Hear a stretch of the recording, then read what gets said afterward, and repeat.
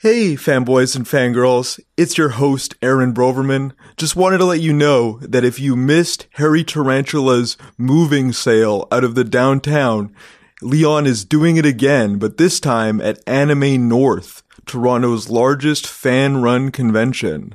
Anime North runs from May 25th to 27th at Toronto Congress Centre. So find their table and get 50% off on Friday.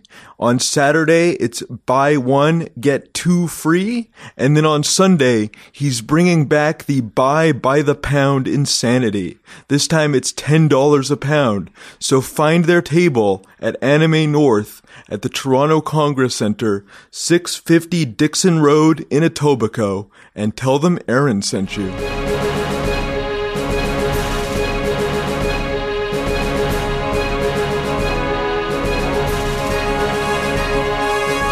You're listening to Speech Bubble, the podcast that goes one-on-one with Toronto's comic book luminaries. Here's your host, Aaron Broverman. Godspeed, old chum.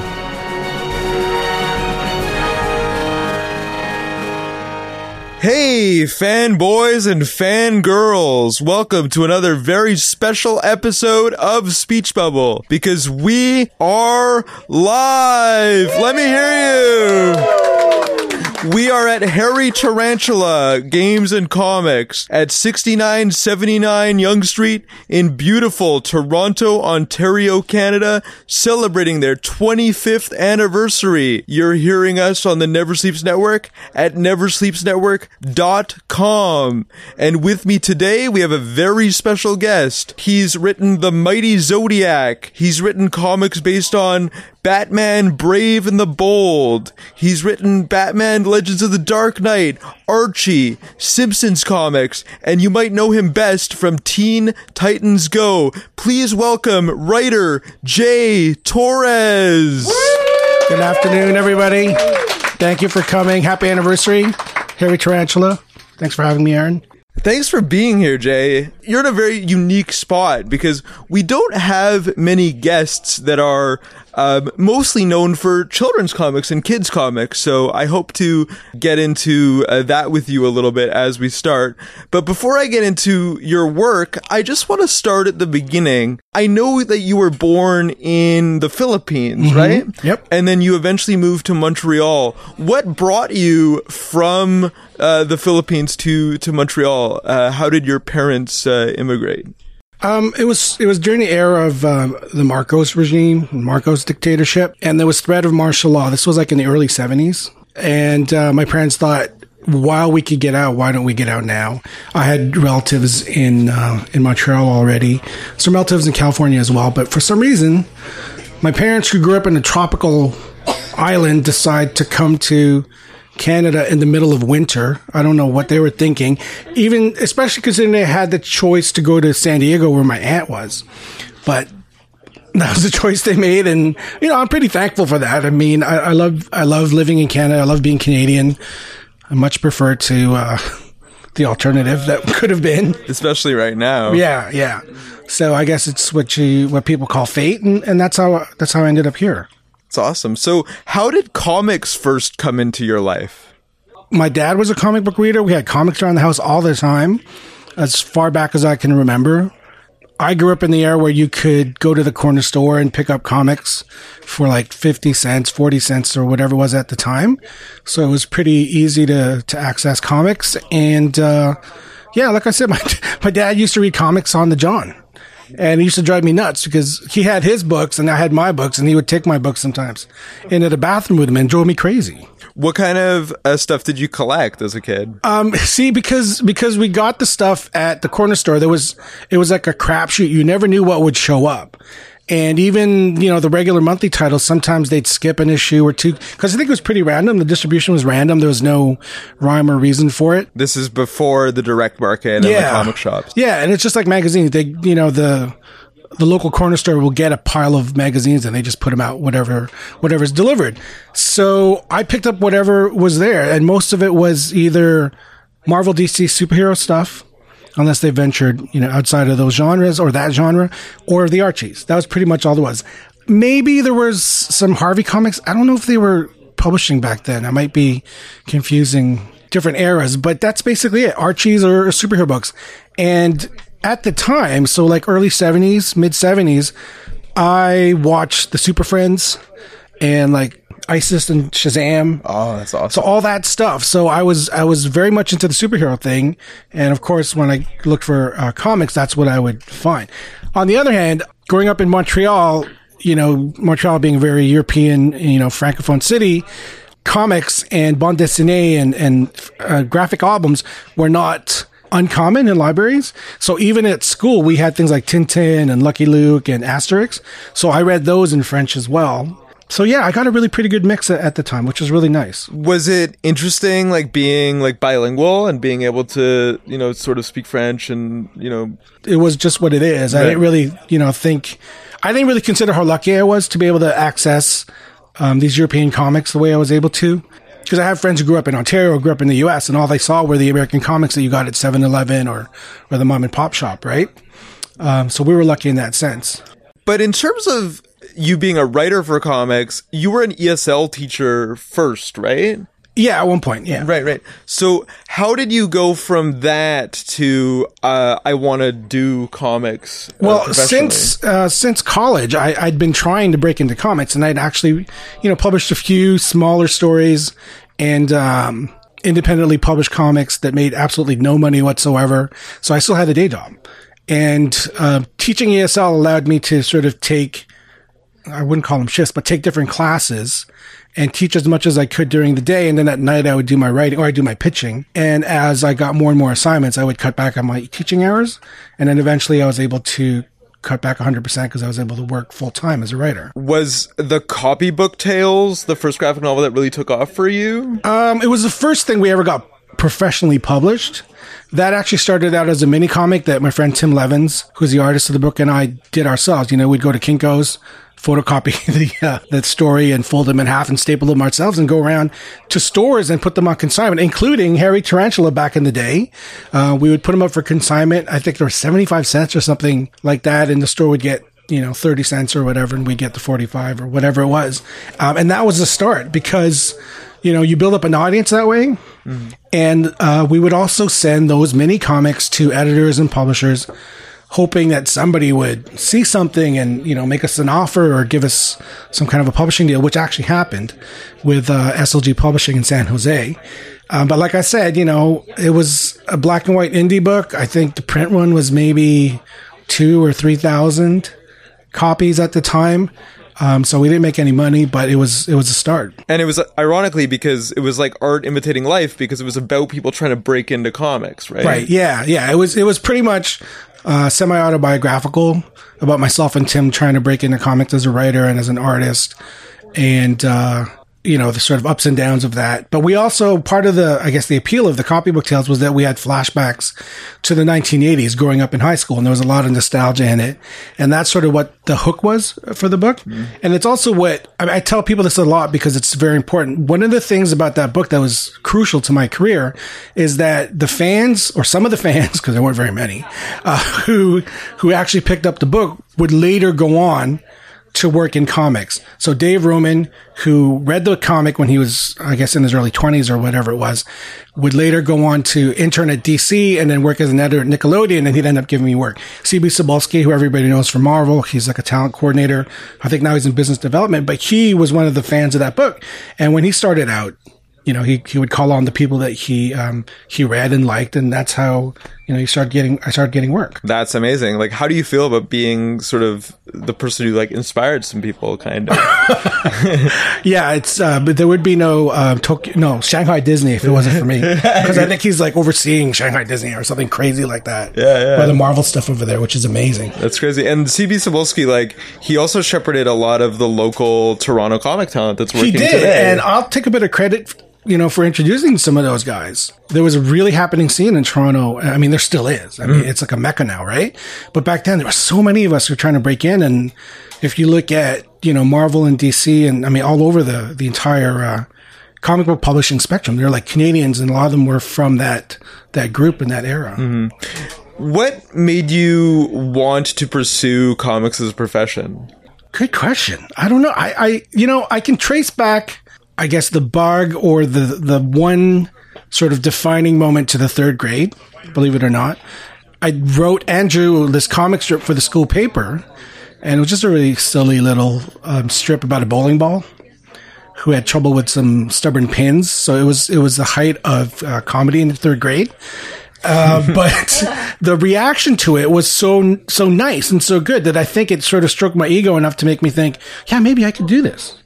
And I knew that people were making comics as a living, people like Charles Schultz and, I was going to say Jim Davis, but I really like his work a lot. But anyway, a lot of the comic strip guys whose work would eventually be collected in book form, were people that I admired and looked up to. So I knew that there were people making comics even at an early age. So I guess that kind of started things. And I remember I was about 12 years old. Chris Claremont and Paul Smith came to sign at a comic store in Montreal called Captain Quebec. It was my first experience meeting comic book creators. Huh. And it was very, inspiring, I guess. I didn't really think of it in those terms back then.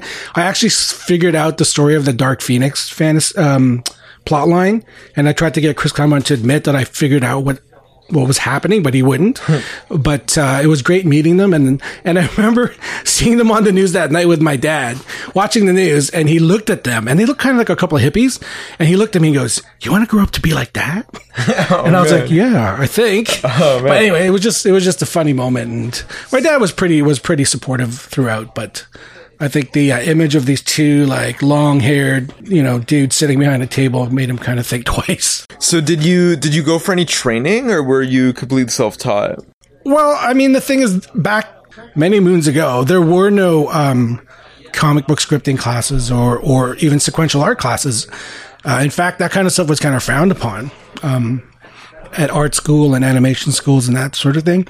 But I have an English degree, so I took playwriting classes, actually one playwriting class, and a couple of screenwriting classes, some journalism. So you kind of learn along the way. And because this was at a time where the internet was kind of blowing up and people were starting to get their first email accounts, and there were all these message boards and whatever, I was able to get copies of Alan Moore scripts, Warren Ellis scripts, other people, Dwayne McDuffie scripts, and you could kind of see how people piece these things together.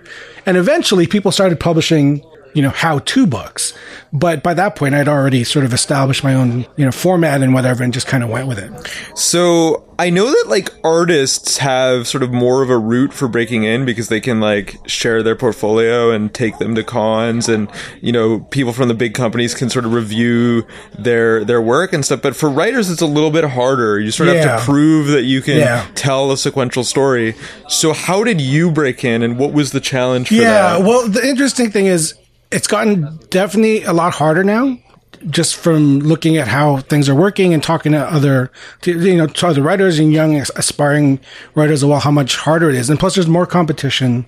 Back in the day, you had to go to New York, you had to go to San Diego or somewhere to meet an editor and basically convince them to give you a shot. That's a lot easier when you're an artist because you open up your portfolio and they can see how well you do. If you're a writer, they used to read scripts and they used to read pitches, but these days nobody has time for it.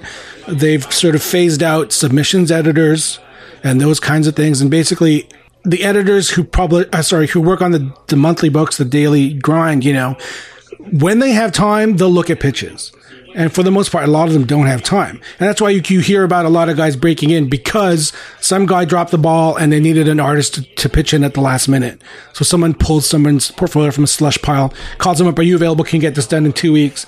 And that's how they kind of break in, right? So for writing, you can't do that, right? It's not like, can you write this right? They have the script already. So basically you have to cut your teeth somewhere else. It's like trying to be an actor, doing local dinner theater or community theater, or trying to start your own band and, playing the high school concert, high school dance or someone's wedding, and then hoping to sort of expand from there. Right. It's the only way to do it. These days too, I mentioned that we did a mini comic. These days, a lot of people do web comics. I still see people doing zines and mini comics, and there's this amazing thing called the internet where you could advertise so easily and get the word out and get people to, to send you money to get copies of your book. And we had to go door to door and knock on comic stores and say, "Would you carry this for us?" So people that ended up making it big in comics, like C.B. Cebulski, like reading your self-published comic, is that what brought you in to Marvel and DC and those sorts of things? Eventually, because I mean, after Copybook Tales, we did like Jay Bone, who's another local cartoonist. He and I did Allison Dare at Oni, which is what got the attention of Tom Palmer Jr., who was my editor on Teen Titans Go. Like, he had read it, liked it, and thought we needed somebody with that kind of, young, fun sensibility to write this book. So, well, and you won an Eisner for Allison Dare, right? Oh, we got nominated. We didn't win. Okay. We got nominated, but we are official Eisner losers. Okay, but it's always nice. It's nice to be nominated, as they say. That's awesome. So you're known more for writing kids comics. How did you get into that, and who keyed in on that sensibility for you? I didn't plan it. It just sort of my wheelhouse, and most of the stuff that I write ends up being what you call quote unquote all ages, and nowadays, people sort of point to stuff like Disney or Pixar as kind of that all ages, all family kind of thing. Hey, Robin just showed up. We have a Robin in the audience. And that's how it kind of happened for me. I just happened to be the kind of person that wrote a lot of all ages or general audience material. Not that I didn't write for adults. I mean, I've written horror stories, I've written romances and that kind of thing, but I always fall back to the all ages thing. And that's what people seem to know me for. And editors kind of give me a call and it kind of spread outside the comic book industry into like the Canadian publishing industry, and even to an extent, American magazines and newspapers and stuff. So people would find out that I did that kind of stuff, or they'd read it and then they'd give me a call and I get work. So what's different about writing for adults and writing for kids? Like, what kind of process do you have to have? What kind of mindset do you need? It's the same. I mean, for me, it's not like, I change my clothes, and if I'm writing a horror story, I'm wearing gothic outfits, or if I'm going to write a kid's thing, I put on a pair of overalls or something. It's just the process is the same. The script format is the same. It's just the content and the subject matter, the themes, that sort of thing that's different. I will say though that sometimes it's hard for me to switch gears. Like if I just finish writing, a bunch of Archie stories and I have to do a short story, a horror story for Dark Horse's Eerie Anthology or whatever, I might have to stop and go do something else. Maybe watch an episode of American Gothic or, Twilight Zone, just to kind of get in that headspace again.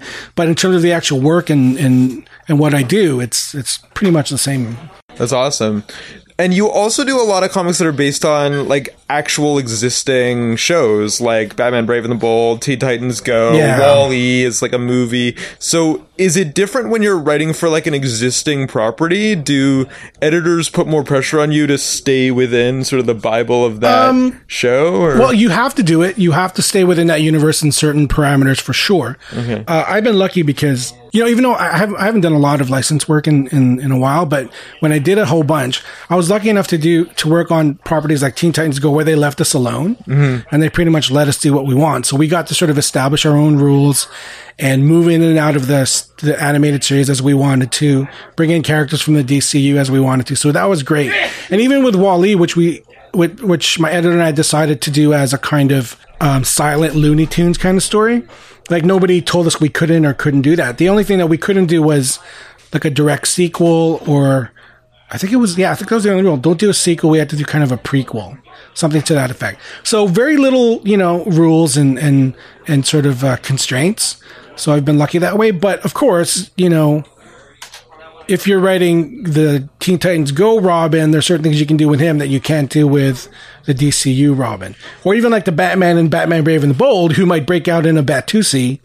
Like, I couldn't do that in Legends of the Dark Knight, of course, right? Because Legends of the Dark Knight is like more... it's a more... adult horror type. Or just more, at least it's more of the, mainstream DCU, grim, gritty Batman. It's not the one that'll break out in a dance or whatever. Yeah. It's really interesting, like how you can switch gears. That's a big talent.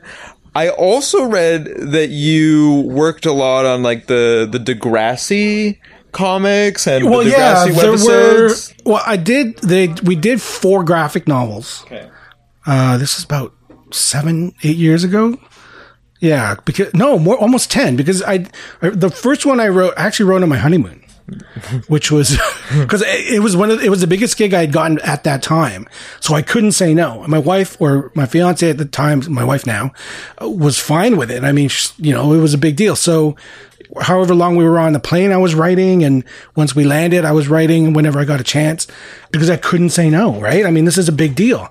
The Degrassi graphic novels were among the first, if not the first, comics that were ever advertised on Canadian television. Wow. So that was a big deal. And plus, we were working with, CTV, Epitome Pictures. I got to go on set. I met Drake before he was Drake. Yeah, do you have a Drake story? Actually, the only one I have is I was sitting in the office of the creative director of Epitome Pictures, and he came walking by, and Chris Jackson, who was the director of the business development, I can't remember, or creative director, he had sketches of the different actors and characters in the graphic novels posted up on his window, and you would walk by his window in the hallway, and I remember seeing Aubrey Graham, aka Drake, walking by, and then he kind of caught, out of the corner of his eye, caught his image, and he stopped and turned around and looked at it, and he, had a really funny reaction, and then just kind of walked off. But one other story I have about Drake, I forgot. So you mentioned I did the webisodes? Yeah, you did the webisodes, like animated. It was like animated version of. Actually, there were 2 animated webisodes which nobody actually saw, but I also did 4, 5, or 6 live action 3-minute short films that we did starring the Degrassi characters. They were mostly parodies. So like we did a Napoleon Dynamite parody, we did a parody of The View, and then there was a kind of a futuristic 4-parter that I did. Anyway, so one of them was a Bring It On parody, that cheerleading movie? Yeah. And we flipped it so that the boys were the cheerleaders, but they were auditioning. So Drake's character was one of the ones, Jimmy, he was the wheelchair bound kid. He auditioned. So I had a script for him. Mm-hmm. And he wheels himself into the gym, and he just totally ignored the script and just ad-libbed his lines the whole time. Yeah. So I was like, wow, this guy's got balls. No, just kidding. No, but so he totally ad-libbed, and then 10 years later, and he basically can own me now. That's awesome. He can buy and sell my whole family if he wanted to. But yeah, so that was my Drake. And I also remember, this is going to be like the Drake hour. I also remember the day he came back, and so we were on set. He had opened for somebody. I want to say Ice Cube, but I might be misremembering. But he opened for somebody, and Chris Jackson, again, my friend who was the creative director, asked him how it went. And he said, "Oh man, it went really well." And Ice Cube was impressed, or whoever he opened for was really impressed. I think we're going to do well. We're going to do fine with this new album or EP that he had recorded. And then I was like, "Oh, that's cool." He walked off, and Chris and I both looked at it. He said, "That's so cute." He thinks he can rap. That's so cute. Flash forward 10 years later. Yeah, that's awesome. That's cool. Yeah. So you're also working on the Mighty Zodiac, which I think is interesting because it's based on like the zodiac animals, like the Chinese Zodiac. Yeah. So it's sort of about another culture and stuff. So do you have to be sensitive to that culture when you're doing? I mean, characters? I'm Filipino and I have Chinese ancestry as well as Hispanic and Polynesian. We're like a real mix. As far as borrowing from other cultures and sort of appropriating certain imagery, I think as long as you do it respectfully, you're not being a clown about it. You're not trying to insult anybody. It's not like just some thing you do on Halloween. Mm-hmm. This story, despite being about warriors and fighting and battles, it's actually about a surrogate family dealing with illness. If you look at what it's about, not who's in it and whatever. So, you look at it on the surface and you think, oh, it's like Kung Fu Panda or Usagi Yojimbo. But I like to think that there's heart to it. There's a moral center to it, and it's fun. And people are, animals are killing each other and shooting arrows and sword fighting, but at the same time, it's about a family whose, dad or whose master is dying of a disease, and they're trying to save him. Since you're known for Teen Titans Go, I wanted to ask you, because Cyborg is a prominent character in the Teen Titans, and now he's sort of graduated to the Justice League, and he's going to be wider known by everybody and their grandma because of the Justice League movie. How do you feel about a character that sort of goes from the Teen Titans to the Justice League? What are your impressions of seeing him in the Justice League movie at this point? I have very strong impressions about this and opinions, but I don't know if I'm in the minority or not, but I kind of feel that Cyborg belongs in the Titans. especially since it was him and Raven and Starfire that kind of ushered in the new era of the Titans. I don't like that. I don't know if I don't like it, but it just doesn't work for me that he's in the Justice League. I'm kind of an old school JLA, JLU fan, and it just doesn't feel right to me. It feels forced, especially considering they have Black Lightning, Mr. Terrific, John Stewart, Vixen, like so many others that they could have brought in if they were just simply trying to either appeal to or make it a more diverse cast. Yeah, these are all African-American characters. Yes, or if they were trying to appeal to a younger demographic. I feel there are other characters that could have fit in differently because of their association with the now we're geek, like getting into the geek right here, right? Yeah. So including like the JSA characters which was about generations and legacy. Yeah. So why not bring in Stargirl, for example? Why not bring in Jade or Obsidian? I don't. This is just my my take. Did you ever hear from maybe one of the DC editors why Cyborg kind of got drafted and called up to the main JLA team? No, not really. I mean, I'm assuming they thought he was a cool character. And they thought if we're going to do a diverse, cool young character, why not Cyborg? Especially considering there was that within the universe, that stigma that the Titans were just sidekicks. Right. So I see the logic in it. I mean, I honestly do. It's just my heart just doesn't buy it. I don't know. It's just me. I loved what Jeff Johns tried to do with his reboot of the Titans, where he had Starfire and Cyborg as sort of the mentors of the new generation. I love that, but again, logically, I see why they would graduate them to the JLA or JLU. But there wasn't really like a moment. Like he didn't have in the way that like Robin became Nightwing, there was sort of this, there was actual like a transition. That's what I'm saying. Cyborg didn't have one of those. It was just, okay, he's in the Justice League right now. That's what I'm saying. That's one part of it. It feels forced. It's not like, at least not from my recollection, there was some big event that made him come in and either rescue or become important to the roster, and then they said, come on in. It does sound like someone in editorial said, let's pick Cyborg. Right? Do you know what I mean? Like, does that make sense definitely. to you? I know exactly. So so as a fanboy, as a reader, that's the way I kind of see it. Right. And again, I'd love to see I love John Stewart. Why don't they bring him back? Why didn't they use him as the Green Lantern? I guess. Yeah, there's still an opening for Green Lantern. That's true. That's true. They could still introduce him into the cinematic universe.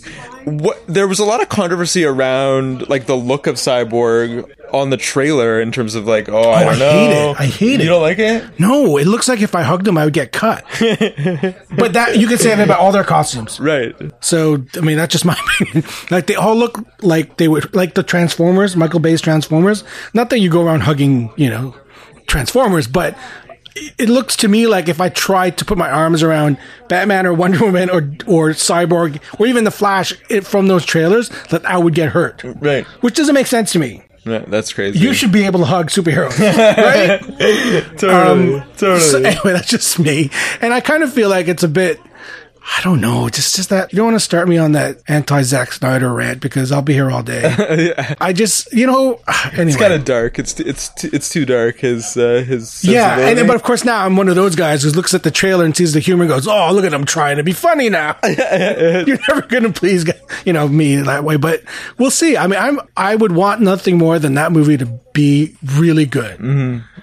More so the Wonder Woman movie. Like, oh my God, please be good. Like, so much is resting. All the world is waiting for you, Wonder Woman. Yeah, I think all the fans are praying. I think really, like, even the people that want to hate are praying that it's really good. I want those movies to be good, but I saw that trailer and I couldn't be excited about it.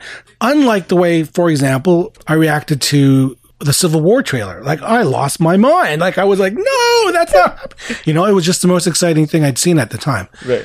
And you would think someone, especially like me, who grew up watching the Super Friends, who loves the JLU cartoon and all that, loved Justice League comics growing up, would be really excited about that trailer. But I'm like, sorry. Yeah. You mentioned stigma earlier, and I wondered, like, being known for kids' comics and all ages comics, do you ever get stigmatized in the sense that, like, you can't graduate in the same way to, like, the bigger universe? Like, does it ever get frustrating? Do you get pigeonholed or typecast? Well, if I have been, it's not like anybody told me. It's just sort of, right. like, if I've ever pitched something and the editor in his or her mind thought, nah, he writes kid stuff better. Like no one ever told me, right? So I don't know. It's possible because a lot of the work that I do get offered is mostly all ages material, which I'm fine with. But I can't remember who said it, but someone once said to me, it's better to be known for something than nothing. So I don't really find it frustrating because I don't really aspire to do, like Vertigo books or whatever. I mean, as much as I'd love to, if I had the right thing come along or the right story, the right idea. And not that I don't want to write more mature comics and that sort of thing. But like I said, probably YA is the top end of my age range and my wheelhouse. And I enjoy it. So for now, it's fine. It's not like I'm going after any mainstream books in terms of the work. Does having kids of your own influence you in any way when you're doing an all ages title? I find myself, before I had kids, I was just writing young stories that I kind of wanted to see myself. And then now with, like, for example, the Brobots, I don't know if I would have written a story about robots if it wasn't for my kids and their fascination with robots at the time. And they actually went around calling each other bro.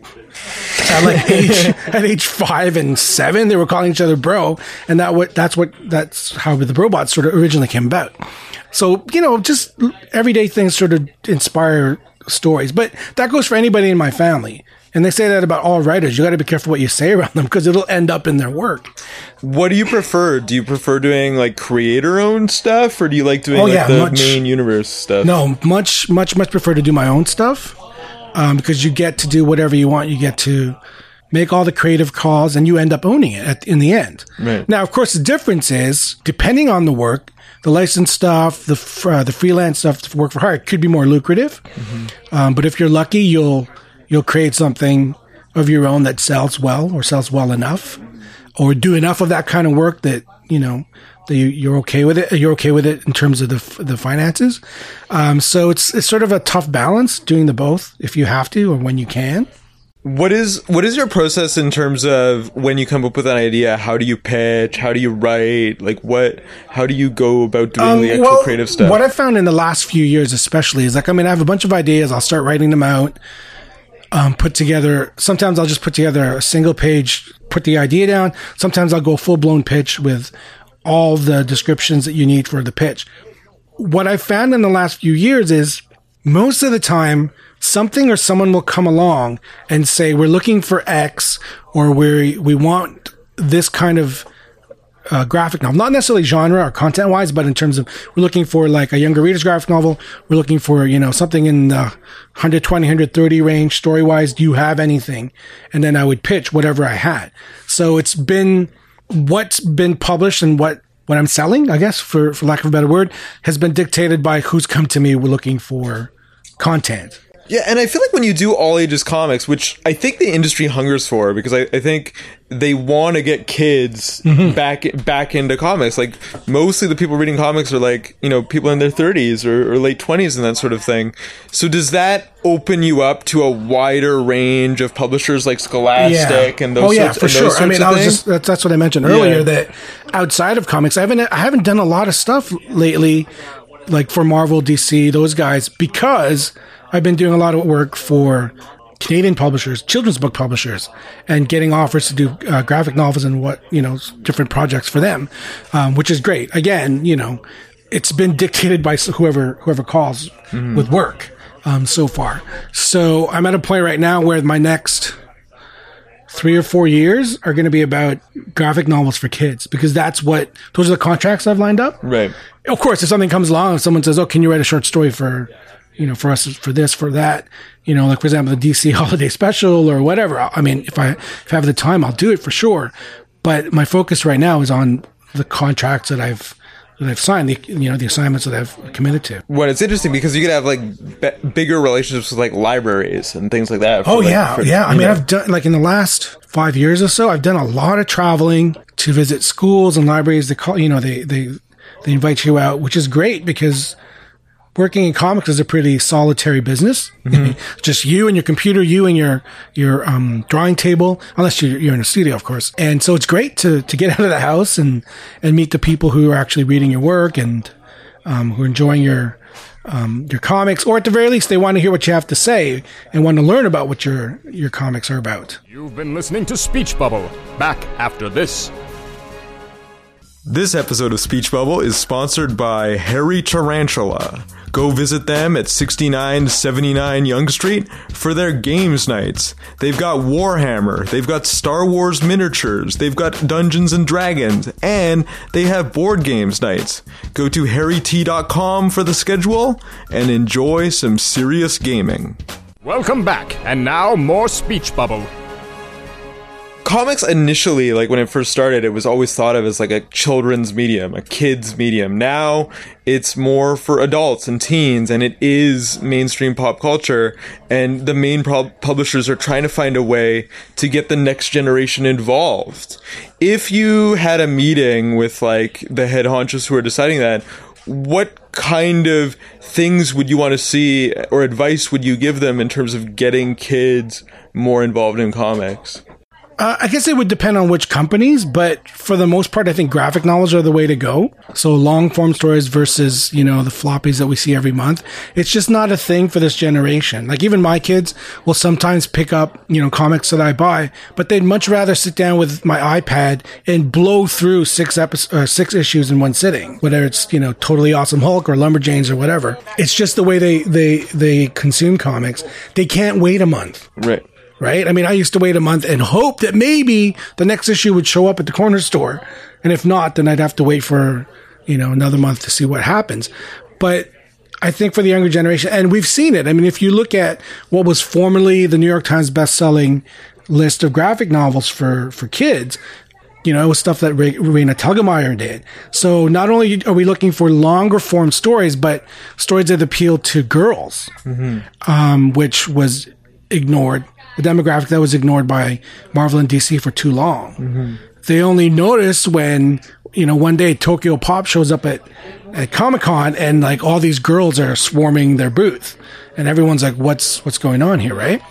So I think that would be my advice, is to do more graphic novels, do some aimed at, specifically at girls, which actually DC's done recently with the superhero girls thing. Yeah. And I hear it's doing really well. So, I mean, that's a good start, but they can do so much more, I think. Yeah, they got a long way to go, you think, in terms of development of the industry? I don't know. I really don't know what's going on right now, behind the scenes. I see them trying, which is great. But I don't know if it's a long way. But I think, the thing is, I think we now have a new generation of comic book readers that are here to stay, and I don't think that's going away. We've got teachers who are okay with graphic novels in the classroom, which is wonderful. Librarians, library shelves are filling up with graphic novels. My library back in Whitby, they just moved the adult graphic novels to their own section upstairs because they need more room for the younger readers. Wow, that's awesome. Yeah, which is awesome. So I think we did it. Woohoo, we did it. I think thanks to the help of librarians and teachers, that they were able to capture the market or that demographic that mainstream comics kind of couldn't or forgot about. Now you've got these kids who are reading comics similarly to the way that those of us who are making comics read comics. So you're going to get a new generation of creators, new generation of editors, and I think we're going to be okay. Awesome. Like it's going to keep going until we kill all the trees and there's no paper left. And then we'll just, read digitally. But yeah, I think we're in good, personally, I think we're in good shape. I think the sales are showing it across the board. Not necessarily everyone's, doing well, but as you can see, like I said, library shelves are filling with graphic novels, and any brick and mortar stores that do books are branching out and growing into more graphic novels as well. So I think we're in good shape. That's awesome. I love ending on optimism, but I wanted to throw out to the audience and see. But let's not do that. See if they had any questions. Does anyone have any questions for Jay? I think Robin. Oh yes, Robin. Awesome. Hi. So my name is Laura during the day. Don't tell us. I'm a teacher during the day. Don't tell us. But I'm Robin at night. And I thought it was really interesting what you were saying about children being more interested in comic books. I've actually seen that in the past few years. I've seen that what before was Elsa and like all that stuff. I've seen that it's skyrocketed out of nowhere where suddenly children are talking more about superheroes. Boys, girls, like of all ages are talking about that. This might be too general of a question, but I was wondering, how do you think that like publishers and writers in general can kind of balance drawing new people in while also still keeping like the older generation still interested? Like, how do you think it's about keeping like old characters and kind of making them more child friendly, or do you think it's more about inventing new characters? So you mean in terms of Marvel and DC specifically, because they're the only ones that really have that built-in readership that's still... Well, I've tried to make children like Snot Girl, but that's not happening. Yeah. So. No, but what I'm saying is just in terms of like servicing the older crowd who wants things a certain way, and then the new kids, literally, who need things a different way. I guess, I don't know why... This is actually back to your question. I don't know why they have to be part of the same line. I don't know if you've noticed recently, but DC has licensed their characters out to different publishers who've put out these really cool picture books for kids with the old school art. I just bought this thing called My First Dictionary for my 6-year-old. I was just going to talk about that. Yeah, so if they can do that, and also like allow, I don't know who it is, Simon & Schuster or Scholastic to do, what is that? I forgot the name. It's like a not Gotham Academy, but... They're in high school? I know. Are you talking about Monster High or something? No, it's Bruce Wayne and Diana Prince and Clark Kent at boarding school kid. JL8. No, Gotham Academy. No, that's the comic. No. But I forgot what it's called. Like it's they're in boarding school, and it's a novel with some comic pages. So my question is, if they can do that, if they can license those characters out to different publishers, why force all ages or kid-friendly comics within your regular comic line? Like, why not just hand it over to Scholastic or somebody that knows how to put out kids materials, or whoever it is, and say, here you go, here's Batman, Superman, and Wonder Woman. Do some graphic novels for that demographic that you guys know so well. For sure, because I also see that like a lot of like my fellow colleagues will say that they don't want the children to get into superheroes because of the violence and stuff like that. So I think that's why I think it's so important to balance it. Like, make them love the characters, but then you can't have sometimes like the dark storylines. Sure, yeah. That's what I'm saying too. Like, for example, if you're trying to get into the Scholastic Book Club as a publisher or as a creator of comics, they're very particular about the amount of violence or the amount of sex or the amount of gore.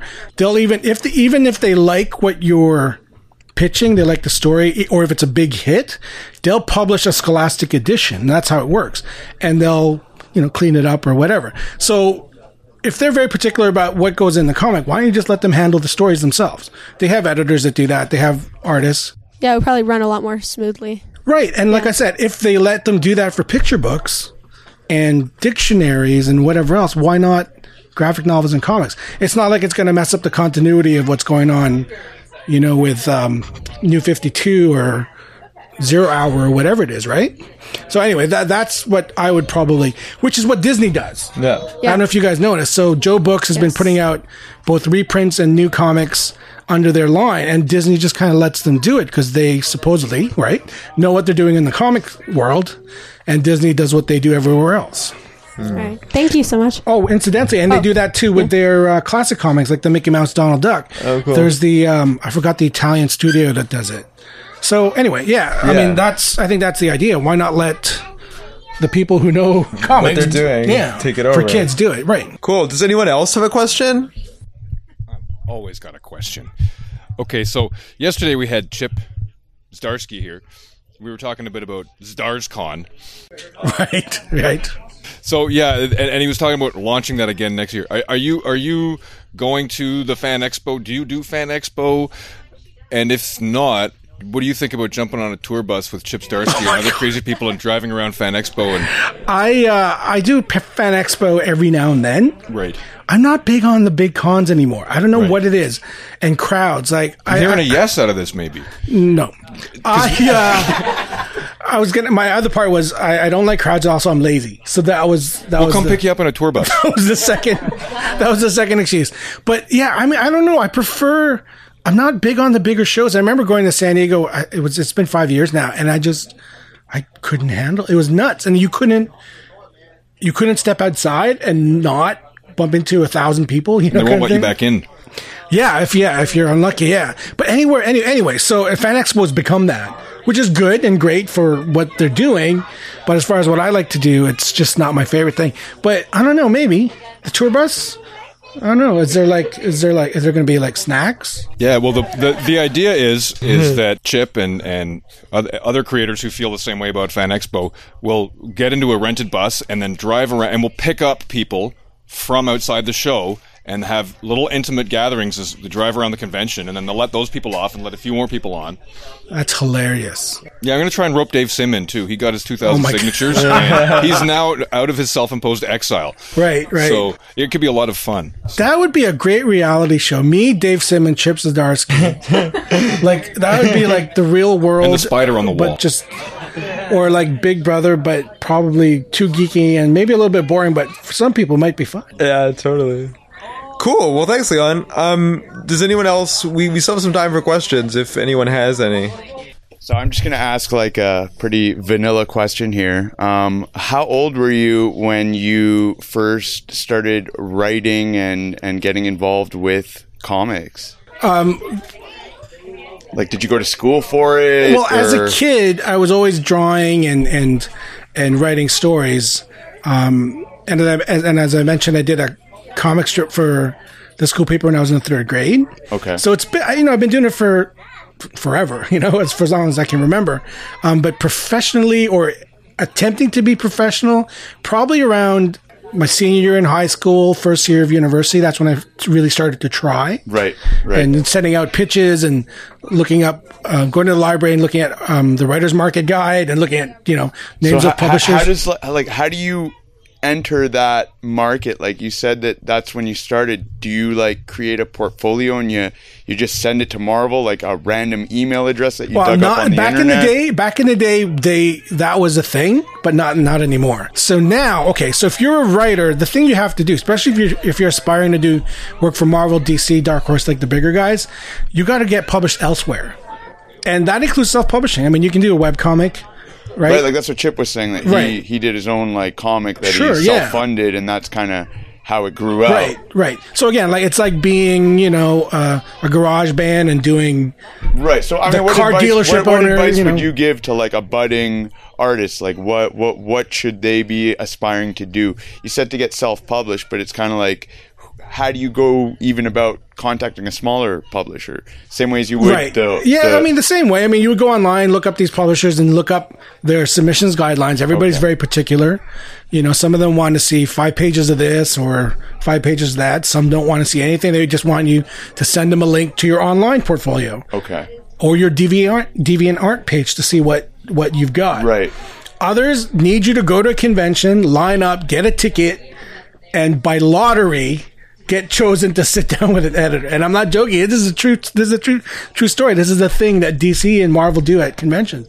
Guys and girls will line up and get like either a wristband. So it's almost like they're making money off doing this by like funding like 2-3 people and like 1,000 show up to go and do this, buy tickets for the event. Yeah, blah, blah, blah. It's free actually, except for the fact that you got to get into the convention. Right, that's what I'm saying. Okay, yeah. So that part's not free. No. I mean, there's people probably just paying for the ticket for that. Sure. Alone. Oh yeah, that's true. This is true.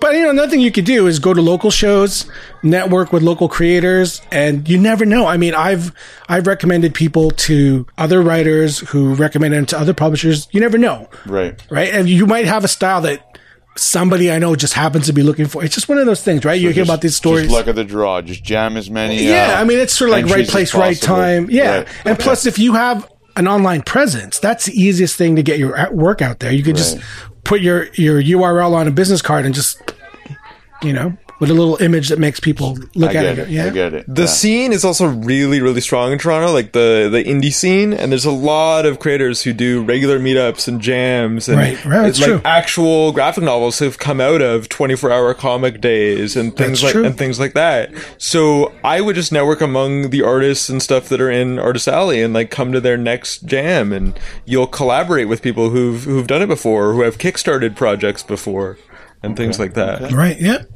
Thank you very much. Oh, thank you. Okay, guys. I think we're almost getting to 3 o'clock. So I think Jay is going to be signing some books. So I really want to thank you guys for coming out. I want to thank Leon for putting this on. It's been an honor to celebrate your 25th anniversary. I want to thank Alex Ross and Never Sleeps Network for producing. And I want to thank the audience for coming out and hearing about us. If you want to hear more of our episodes, go to neversleepsnetwork.com. And Jay, thank you so much for taking the time to do this. This is awesome. My pleasure. Thanks for having me, guys. Thank you, Leon. Thank you, Harry Tarantula. And we'll see you next time on Speech Bubble. This has been Speech Bubble. See you in the future, friends. Never Sleeps Network. This has been a Never Sleeps Network production, executive produced by Alex Ross. For more information and content, visit neversleepsnetwork.com.